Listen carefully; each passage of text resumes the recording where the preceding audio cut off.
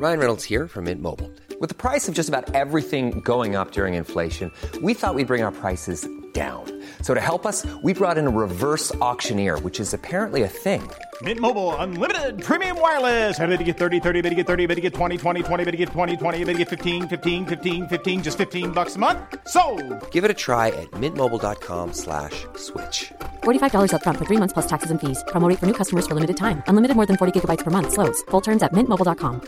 Hey, it's Ryan Reynolds, and I'm here with Keith, co-star of my upcoming film, If, only in theaters May 17th. Do you want to tell people the big news?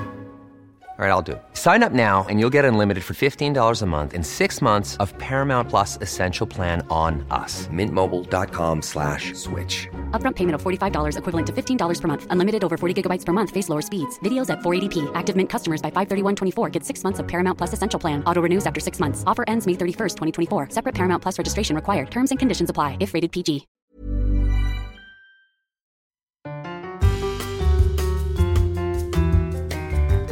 Hello there and welcome to So I Got to Thinking, the weekly podcast where we take the iconic questions of Carrie Bradshaw from Sex and the City and apply them to modern life and love.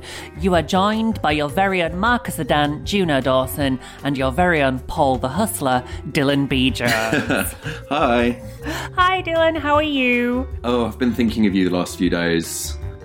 Is this in relation to She Who Must Not Be Named? Yeah, I mean, I'm not sure if we need to talk about it or not, really. I would like to. Yeah, yeah. I turned down lots of TV appearances because I don't think I can say in 90 seconds of television everything that needs to be said, but this is our space. So I Got to Thinking is a safe and inclusive space.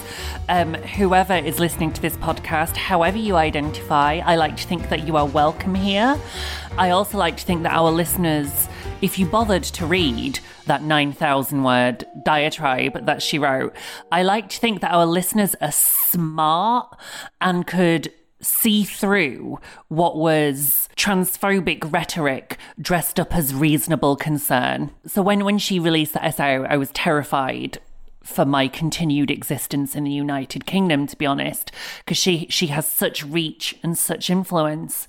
And I posted something on my Instagram and lots of people responded and seemed to really understand what it was she was getting at, which is basically she wrote 9,000 words, but the only thing she really said is, I think that trans women are men and that trans men are women. And everything else was filler, that much like the last 4 Harry Potter novels could have been edited. Yeah, definitely the Half-Blood Prince could have done with some cuts. Yeah, but I mean, yeah, and that's something, because I was thinking this as well. If we can take anything positive away from this, it's been a lot of people's responses. What's great is because of people like you and because of increasing dialogue in popular culture and on social media and stuff, people now have the lexicon and now know what is being said and they know what's being hidden and they know what she's trying to do. If it had come out a few years, I mean, it's obviously very dangerous as it is still, but if the same essay had come out a few years ago, I think it would have been much more dangerous. Yeah, and it's also, it's been very powerful to hear lots of survivors of domestic and sexual violence say that she doesn't speak to me. Yeah. I think pretty much every woman I know can separate the fact that pretty much all women at some time in their lives have rubbed up against abusive men, but that has nothing to do with transgender women. These are two entirely separate conversations. And if you really do think that trans women are violent men in disguise, I don't know why you're listening to this podcast. I think you've stumbled into the wrong space here. Yeah, but no, thank you for your support as well. It's good. So many friends have reached out over the last few days. Yeah. And there was a moment, I think, was it Wednesday night, when I was just really, really scared. I was like, do I leave? Because what's interesting is this transphobia doesn't really exist outside the UK. Obviously it does. But this breed of it. Yeah, this very sort of well-to-do middle-class white woman transphobia doesn't. And when I do work in LA or when I've been on tour in like Australia or Europe, they are honestly perplexed. I've been thinking about why that might be the case, and because we're still massively hung up on like sex and like talking about sex, and I wonder if it might be something to do with that. I don't fucking know. I think it's a lot to do with cronyism in the British press, which is we don't have nearly enough women working in the British media, full stop. But we have very, very few minority women. And in fact, you know, female journalists in the UK, they're very much all friends of friends. And there's been a lot of nepotism, which has enabled a real singularity of thought and opinion. And what we have is lots of very wealthy white women writing in the British media. And what's sad is that in the 90s, when some of them started, they didn't start out as wealthy white women.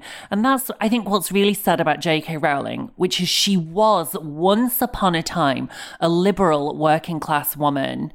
And somehow she has gotten into this very radicalized view.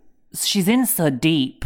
She's in so deep. It's scary. If we were being very compassionate, we could say we felt bad for her, because it's like, I mean, I don't want to get sued. It's like a cult, and it is radicalization.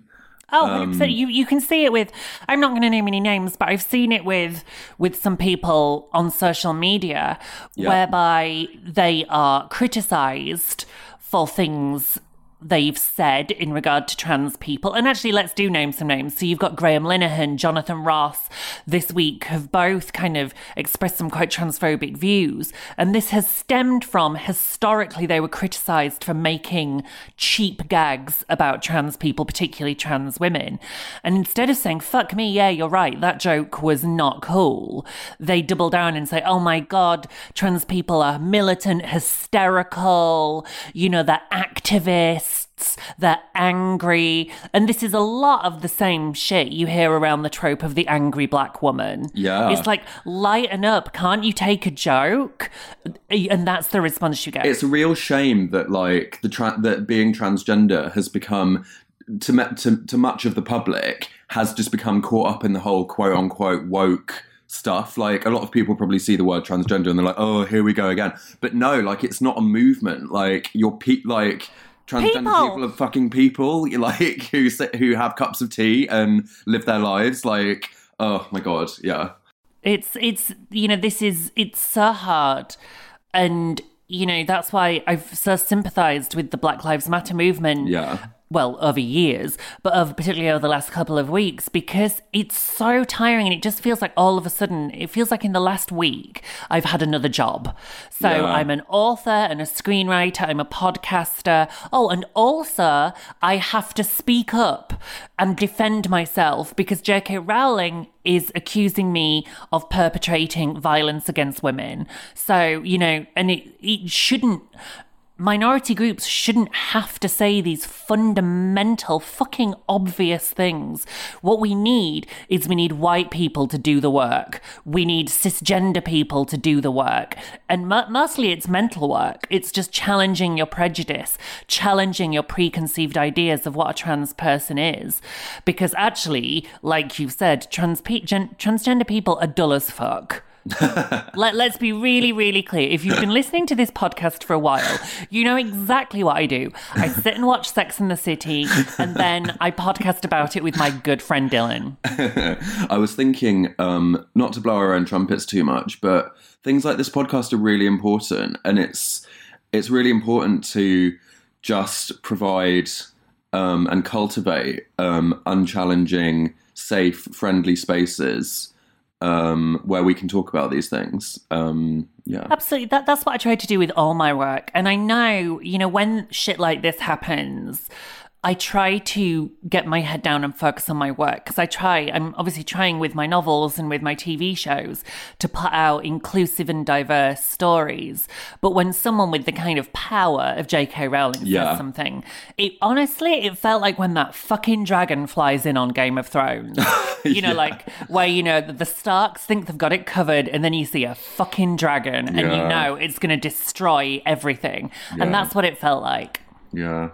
Oh, well. Anyway, let's talk about Sex and the City. Yeah, let's. So, okay. So, which episode are we looking at this week? Episode 15, Shortcomings, which is a great title. It is, and it's one of my all-time favourites. It makes me feel warm and lovely inside. Me Can too. you give us your potted synopsis? Yeah, so Carrie is dating Justin Theroux. Again. For the second time. Yeah, for the second time in Sex and the City. But he's a different character this time. And he plays a fiction writer. Quite an arrogant, annoying fiction writer. But his family are absolutely lovely. Miranda is dating a divorced guy who has a kid. And Charlotte and Samantha's storylines are intertwined this week because of Samantha's brother Wesley of Wesley and Leslie. Charlotte's brother Leslie. Yes. What? Oh, yeah. Charlotte. Oh, God. Let's say that whole thing again. Yeah. Start again. So Charlotte and Samantha's storylines are intertwined this week because of Charlotte's brother Wesley of Wesley and Leslie. And Wesley. By any chance, do they work for Nestle? And Wesley and Samantha have a tryst, much to Charlotte's chagrin. Well put. Yeah. And it was cool. I mean, if we can we start with Charlotte for once? That's weird. But it was so weird because very rarely would you have a scene with two of the girls where one of them wasn't Carrie. Yeah. And it really stood out. So normally it's all four of them or Carrie plus one. Yeah. So to see Samantha and Charlotte having their own entire lives happen without Carrie being in the room Like, what? was kind of cool. Yeah. It's possibly, I mean, maybe we should keep an eye out for future. It might be the only time it happens. I'm trying to think. There must be another time. The other time that stands out in my mind is when Samantha looks after Brady so Miranda can get her hair done. This is the first time, this is fact, Sex and the City fact, it's the first time any of them have had a family member. Oh, yeah, because we were talking in series 1 about how, like, you don't really see or even hear that much about their families. No, we don't know how they... And I quite like this. I love that as 4 women. Clearly, Darren Star and Michael Patrick King knew. Maybe it was written down on a piece of paper somewhere, like how these 4 very different women came to be friends or where they met. But what I quite like is that from episode 1, it's just established fact. We don't know where they've come from. We know what their professions are, but we don't know at what point these women came into each other's lives. Yeah. And Charlotte having a brother, we start to see that obviously they do have family life somewhere beyond. Yeah, and it's interesting, and you never meet any of their parents, do you? We meet Miranda's mum in a casket. Yeah, and and that is very unusual because a common tool in shows, particularly like soaps and sitcoms, is for like someone's eccentric mum to arrive, or like you always meet the parents at some point, don't you? Yeah, and I think it was a definite choice. Yeah. To leave their parents out. I mean, someone gives Charlotte away. A man who doesn't speak a line of dialogue gives Charlotte away at her first wedding to Trey. Yeah. And we assume it's her father. It's interesting. It's maybe, this might be overanalyzing, but that's what we're here to do. It's maybe quite queer, the fact that you never meet their families, like... And it's a nice kind of... This episode, actually, which we'll come to, has a nice kind of queer sensibility ending where, like... Very much. Yeah, the conclusion is that your friends are your family, which RuPaul enjoys saying. Yeah, basically, like, Samantha sleeps with Charlotte's brother. And I love, like, the inevitability of it. Like, she just knows it's going to happen. And as soon as she sees him, she's like, oh, hello. And Charlotte's like, oh, shit.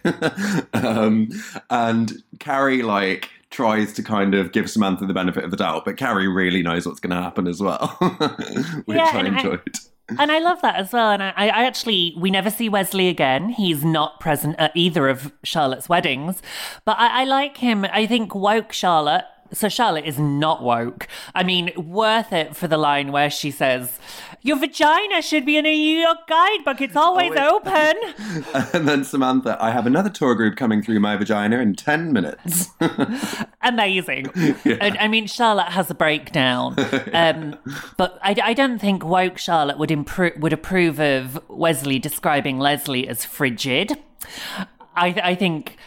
Charlotte would say, you know, women must not be slut-shamed or anti-slut shamed. You know, women are in charge of their sexuality, and Leslie does not owe you sex, Wesley. And also, like, oh God, yeah, frigid. I haven't heard in ages. And I remember, it's a horrible word. Yeah, I remember when, like, men saying a woman is frigid. 9 times out of 10, she's probably not frigid. She probably just doesn't want to have sex with you because, like, you haven't discussed it properly, or there are some deep-seated issues, or, you know, or she just doesn't want to have sex with you. Yeah, I'm nodding a lot. Maybe Leslie is getting her sexual thrills elsewhere. Maybe she is a lesbian or bisexual. But for whatever reason, Wesley says that Leslie is frigid, and Samantha fucks him back to life, which is great. Yeah, she likes doing that, doesn't she? She's brought him back from the beyond. Yeah. And Wesley has now understood that he must leave Leslie because he needs to go out there and get laid more often. Yeah. And then Charlotte freaks out. And... Well, she freaks out, but then she forgives Samantha because she recognises that Samantha has helped her brother enormously and that she has been quick to judge. Yeah, and a very sweet. I've said this before. I love when and Kim Cattrall does it very well. I love when Samantha has like motherly moments, almost maternal, like when she slaps Charlotte's bum and says, "Get in there!" Like, I love it. It's quite touching when she brings that to it. Yes, and it's the enormous basket of homemade muffins. Yeah, is Sir Charlotte. She is not bluffing with her muffin. Yeah, and that's why Samantha's like, "Oh, you." Oh, you. Let's take a short break, and when we get back, we will actually get to Vaughn and his lovely family. See you in a sec.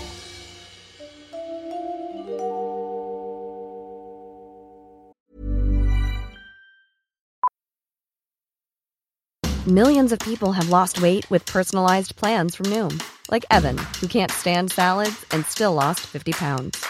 Salads generally for most people are the easy button, right? For me, that wasn't an option. I never really was a salad guy. That's just not who I am. But Noom worked for me. Get your personalized plan today at Noom.com.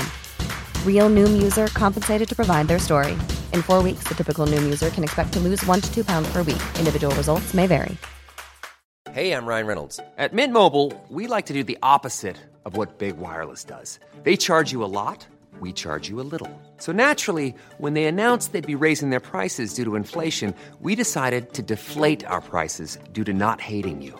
That's right. We're cutting the price of Mint Unlimited from $30 a month to just $15 a month. Give it a try at mintmobile.com/switch. $45 up front for 3 months plus taxes and fees. Promo rate for new customers for limited time. Unlimited more than 40 gigabytes per month. Slows full terms at mintmobile.com.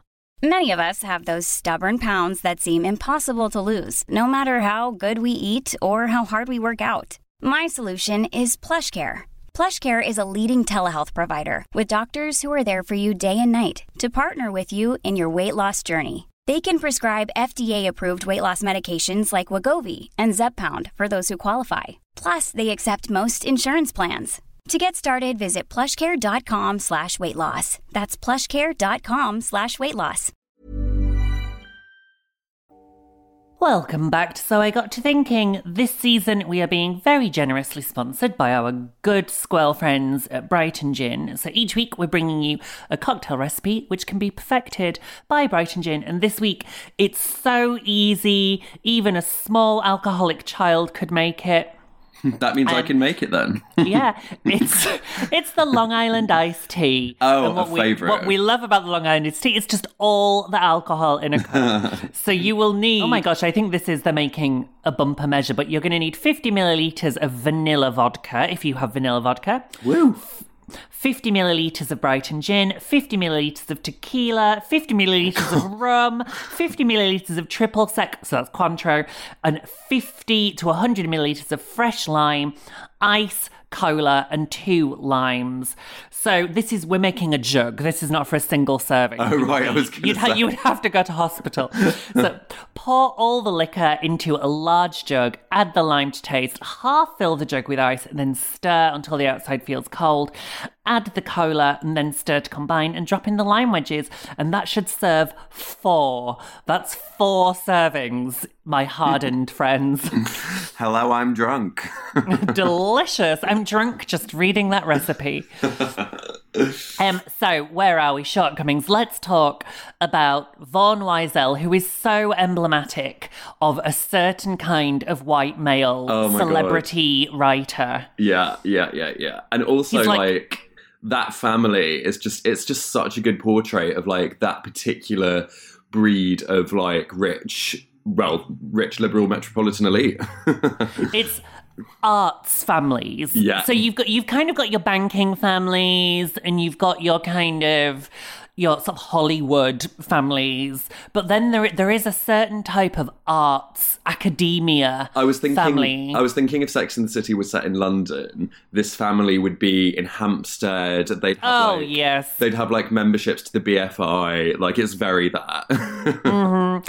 And as well, I mean, it's all in there. You know, the parents are academics, the children are artists. It's this notion.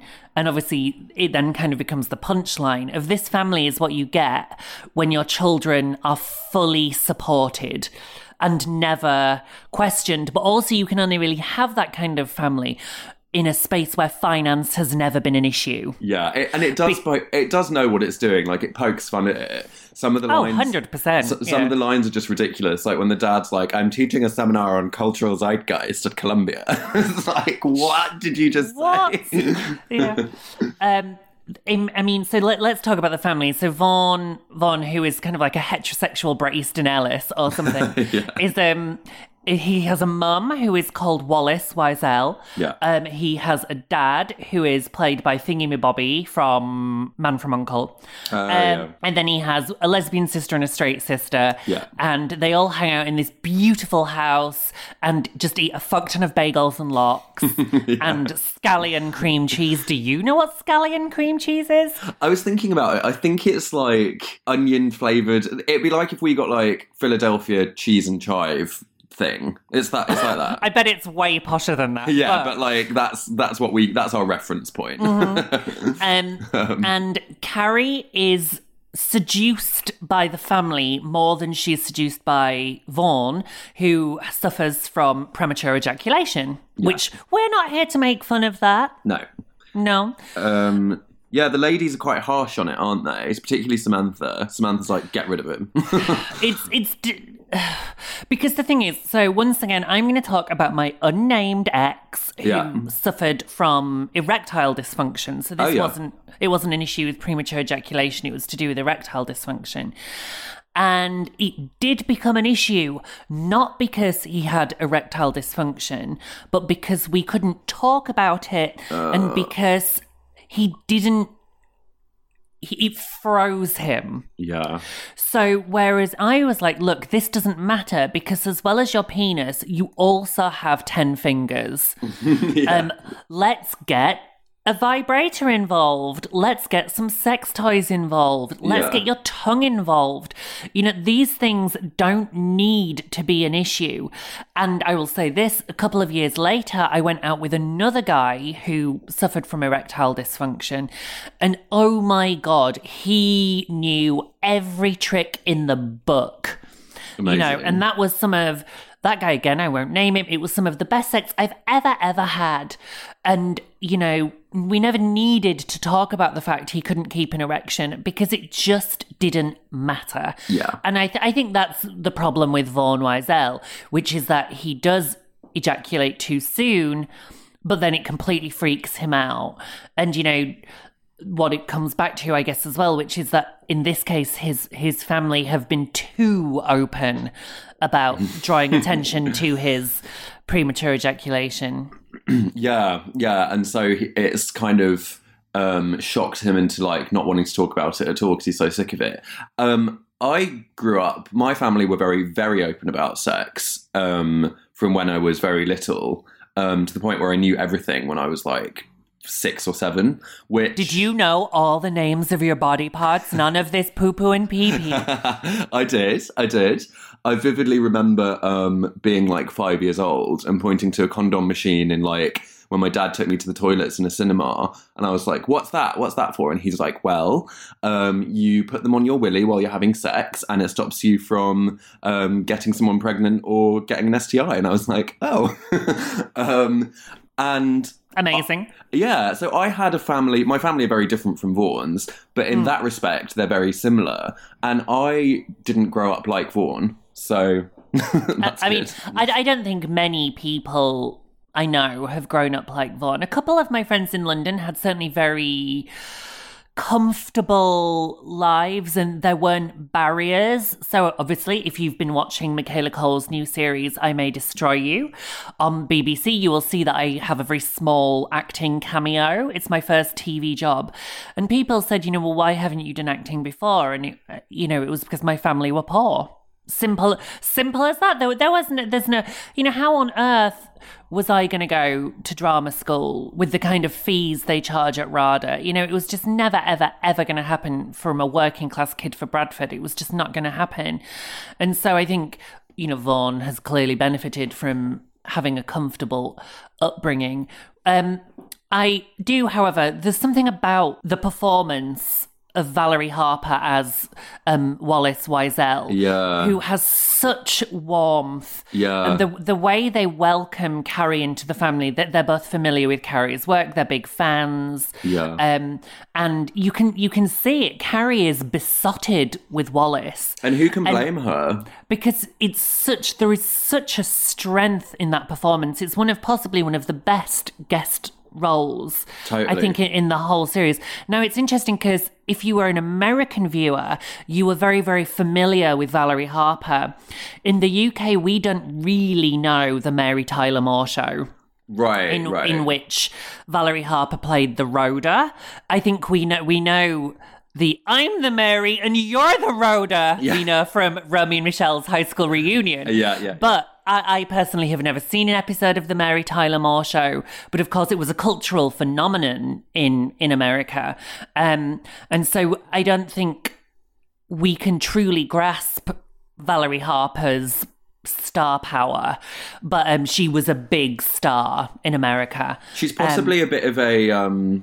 I don't know, is she a bit of a Joanna Lumley, perhaps? Yeah, I think she would be on that kind of, possibly, the kind of, again, there's a reference that wouldn't really translate to the US unless you were possibly a gay man who really understands the cult appeal of Ab Fab, perhaps. But so I suppose, it's on a par. It's like Joanna Lumley, rocking up in a sitcom. Yeah. But she's so good. And in the end, when Carrie realises she's going to have to break up with Wallace, is quite heartbreaking. Yeah. So let's answer Carrie's question. When we screw someone, are we also screwing their family? Now, here's a question, because I'm sure neither of us want to particularly go into our partners' families, because that feels... It feels a bit... we talk about some very intimate things. Yeah. But interestingly, this feels like one of the most intimate, doesn't it? Well, it says a lot that we respect our partners' families. Yeah. And do not want to necessarily drag them into the public domain. Drag them onto our frivolous podcast. Yeah. I don't know. I just... One thing I will say is... when you really felt that when Carrie, like you said, when Carrie was welcomed in, and I know how that feels. That's how welcoming Chris's family were. And I will say the same, with the additional caveat of Max's parents welcomed in a transgender woman. There was no... We're in Trans Corner. There was no danger of me going stealth or passing myself off as cisgender, because, of course, I'm so out there as trans role model or whatever, Juno Dawson. So I couldn't pretend, I couldn't lie. Max couldn't pretend and Max couldn't lie. So Max told them, he was like, I'm dating someone, P.S. she's trans. The very first time he told them, and they have been nothing but wonderful and nothing but supportive, and I never ever ever take that for granted, because a lot of families would have taken their son to one side and said, are you sure about this or whatever, and that was never the case. So they were wonderful and continue to be wonderful. Yeah, and to a degree that and you'll know about this as well, to a degree that applies to being in a gay couple still. Of course, yeah. There's still that thing at the back of your mind. are we going to get a double bed or twin beds? But we've always had a double bed when we've gone to stay. So yeah, but I know what you mean. No, but this is, this is something that a lot of our cis and heterosexual listeners potentially take that for granted. That, that parents, that's not true, because actually sometimes I know I have straight cis friends whose parents-in-laws are absolute fucking nightmares. So, I mean, meeting the parents is always going to be an interesting and quite nerve-wracking experience, I think. Yeah. It's difficult because, you really want them to love you. Yeah. It's perhaps less common to love them with the kind of intensity that Carrie does. I don't know if I've ever been seduced by the parents in the same way that Carrie is besotted with Wallace. I'm trying to roll back through all my exes. Do you know what I will say, though, is I give very good parent, and I'm sure you do as well. Like, parents love me. Well, yeah, and I think that's because I've had 2 jobs as well that parents can really get their heads around. Yeah. I don't work in finance project management or something. I was a teacher, then I was an author. These are 2 very easy to understand jobs, so there's always something to talk about, kind of. But yes, I've also traditionally done rather well with parents as well. Cool. So now we have one final thread to deal with, which is Miranda versus children. Yes. Oh God, I felt this one. I'm a terrible person, Dylan. Me too. I mean, I need to be very clear. I do not hate children. I love children. Children are the future. Yeah. They are really cute. They're really funny. I'm all about kids. Yeah. I'm a godparent twice over. My issue is children in adult spaces. Yeah, me too. And I mean, like, obviously pre-pandemic, but I remember, I feel like there are just suddenly children, like, much like this episode, I feel like there are suddenly children everywhere. Like, when I was a kid, I was not allowed in pubs with my parents. But now if you go to, like, a pub for brunch, there are kids running around everywhere. The venom with which you said kids. Oh, God, I know. Yeah, I need to keep, like... But also, like, I do understand that if you're a parent, you might have to take your kid with you to the pub. Like, yeah. But also, yeah, it's not for me. You see, but I do think, like so many things in Sex and the City, if you scrape off the top layer, you're like, oh my God, I'm at the feminist fondant. And when we were kids, let's say we, because we were roughly the same generation, I'm not that fucking old, I think it was kind of assumed, and please, I would love mothers to correct me on this, I think it was assumed that women would sacrifice their entire selves and their entire lives to look after children. And that for 10 to 15 years, a woman would stop doing anything she has previously enjoyed to go to family fun parks and theme parks and... like those fucking jungle gym places that you go to. What socialize, was it? Chuck E. Cheese or something? Yeah, that shit. Would socialise only with other mums who also have kids. And that for 10 to 15 years, a woman would no longer get her nails done, get her hair done, go to a nice restaurant, go to a bougie coffee shop. And so actually, I can totally see both sides. Women, because I think the vast majority of childcare does still fall to women. I think you still far too often hear that men offer to help out, or men offering to babysit, or men offering to take the kids for a bit. So the default is still that women will spend time with the children. Yeah. So I can completely sympathise that why the fuck should women have to sacrifice all the things they like doing because they're mothers? Absolutely. But at the same time, there is nothing particularly child-friendly about a coffee shop. The point when I have, like, I'm of course, absolutely all for everything that you just said. The point when I have an issue with it, much like Miranda, is when it encroaches on my lifestyle. And there's for certainly not all, but with some parents, there's an expectation that it's our obligation to make room in our lives for their children, and that's what I have an issue with. Yeah, and that's a very queer thing, because actually, by and large, room has not been made in society for queer people. Yeah. Full stop. So which is why, yes, if there is a bunch of kids running around the Glory, you'd be like, what the fuck is this? But then queer creatives also have kids. Yeah.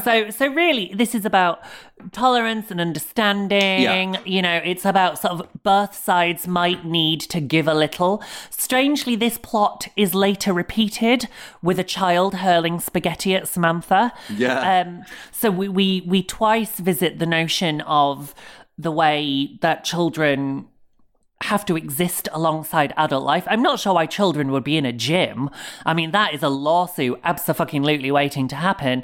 Yeah. So I can understand why I must admit, I don't think I've ever seen kids in a gym in my entire life. No, I've never seen or heard of that. Maybe it was like a deliberately extreme example. Maybe they were like, what's the most kind of extreme place that we can put kids in this episode? Yeah, because gyms are dangerous. I think you're looking at a potential lawsuit there. And it's, I suppose, but this is, in the grander scheme of things, of course, Miranda is the first to have a child. Yeah. So this is a really vital part of her overall plot arc, that we see that Miranda is hugely intolerant of children, because that is going to become vital in a couple of seasons. And it's interesting, they use Miranda's cynicism as a tool quite often, don't they? She's like the least likely to fall in love, and then she does. She's the least likely to have a child, and then she does. And it's interesting. Yeah, it gives it a bit more of an interesting punch. I'm not sure if I would be able to date a guy who had a child, just because... Interesting. Yeah, just because I personally am nowhere near ready for that yet. I haven't completely ruled out having kids, but it wouldn't be, and this is my gay male privilege showing, it probably wouldn't be until I'm like 40. So, yeah. I briefly dated a guy who had a child. He did not have custody of the child, or he had shared custody of the child. But it was, you know, I went into it understanding that his daughter would come first, and I was kind of, because it never got serious, I was kind of fine with that. Yeah. However, I will say this. Oh, God, we sound like the worst people in the world. That when we were on it, I kind of wanted him to myself. You know, if it was his weekend with his daughter, I was very chill about, well, you go off and do your thing, and, you know, we'll have a date when she's with her mum. Yeah. I don't think we need to feel bad for being honest and critical about this, because when it comes down to it, it is for the most part, in UK society, it's a lifestyle choice. So yeah, we can criticize it if we want to. I'm being I really don't want to offend any parents, and I know we've got. I mean, you are right. Nobody. It's not national service. No one is forcing anyone to have children. And later on, of course, Carrie. There is a whole episode dedicated to the fact that if you are a single woman, your lifestyle choices are not celebrated in the same way as married people with children. It's called A Woman's Right to Choose. Yeah. So we're going to come back to these themes constantly, which is, you know, marriage, children are lifestyle choices, and they are lifestyle choices which are very much still celebrated in our very heteronormative society. Yeah, and very reinforced as well. Of course. But do you know what I have been thinking over the last few months? Like, my God, having kids right now things are starting to get a little bit better, but in those first few weeks of lockdown, my heart just really, really went out to anyone who has kids. Yeah. I think a theme of lockdown has been a lot of fathers realising how much work mothers do. Yeah, absolutely. I think that's something that I've heard from a lot of different families. And that's a good thing, obviously. Yeah, I mean, God, there has to be some silver linings from 2020, and hopefully it's fathers recognising just the sheer labour that goes into raising children. Yeah. Go and live with the Weisels, eat scallion cream cheese, and forget about the world. Let's do it. I mean, and may your families be as liberal, tolerant, and understanding as the Weisels. Yeah. Is there a conclusion to Carrie's ridiculous question? When you screw someone, are you screwing the family? No. I think it's...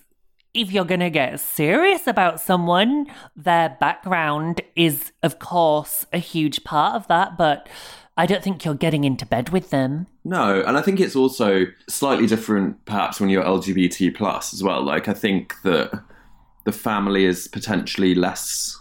There's a bit of a less focus on biological family a lot of the time. Not all the time, but a lot of the time. And that the last scene is lovely. Yeah. Where she breaks up with both Vaughn and his mother, and she is walking down the street in a little black dress when, for some reason, the other three girls are having brunch without her, Harsh. Yeah. And she knocks on the window and there is a place at the table. And I think that metaphor, which is... You know, when you've got really, really good friends in your life, there is always going to be a place at the table ready for you to welcome you in. And like you said, like, it's not laboured the point of, oh, she has a family. But, you know, to me, as a teenager watching that, it was one of those scenes that made me think, if things aren't great with your family, you can make your own family. Yeah, absolutely. And that's a nice point to end on, I think. I think that's a lovely point to end on. Yeah. Next week, we are going to be watching Season 2, Episode 16, Was It Good For You? Oh my God. Which has one of the most iconic scenes in all of Sex and the City history, which I can't wait. Miranda's poor hair. Oh, poor sweet Miranda.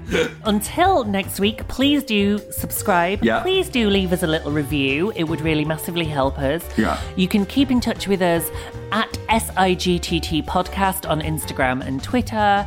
I'm at Juno Dawson. I'm at Dylan B. Jones, LDN. And we'll see you next week. Bye.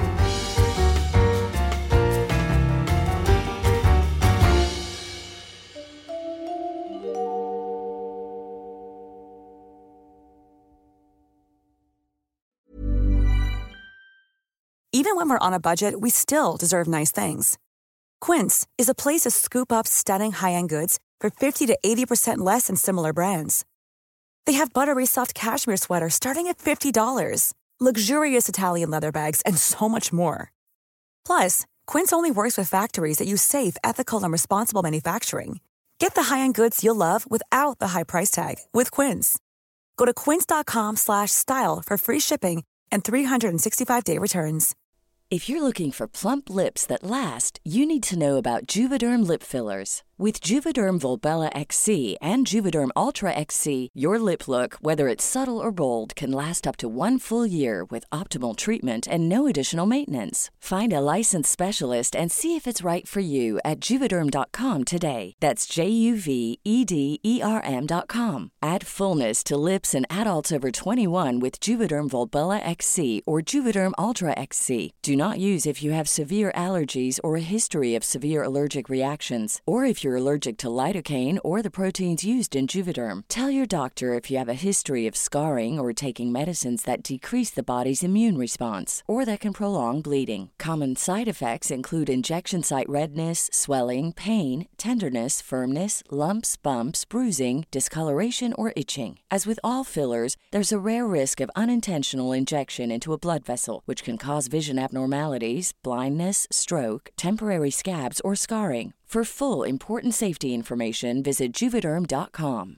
Imagine the softest sheets you've ever felt. Now imagine them getting even softer over time. That's what you'll feel with Boll & Branch's organic cotton sheets. In a recent customer survey, 96% replied that Boll & Branch sheets get softer with every wash. Start getting your best night's sleep in these sheets that get softer and softer for years to come. Try their sheets with a 30-night guarantee. Plus, get 15% off your first order at BollandBranch.com. Code BUTTERY. Exclusions apply. See site for details.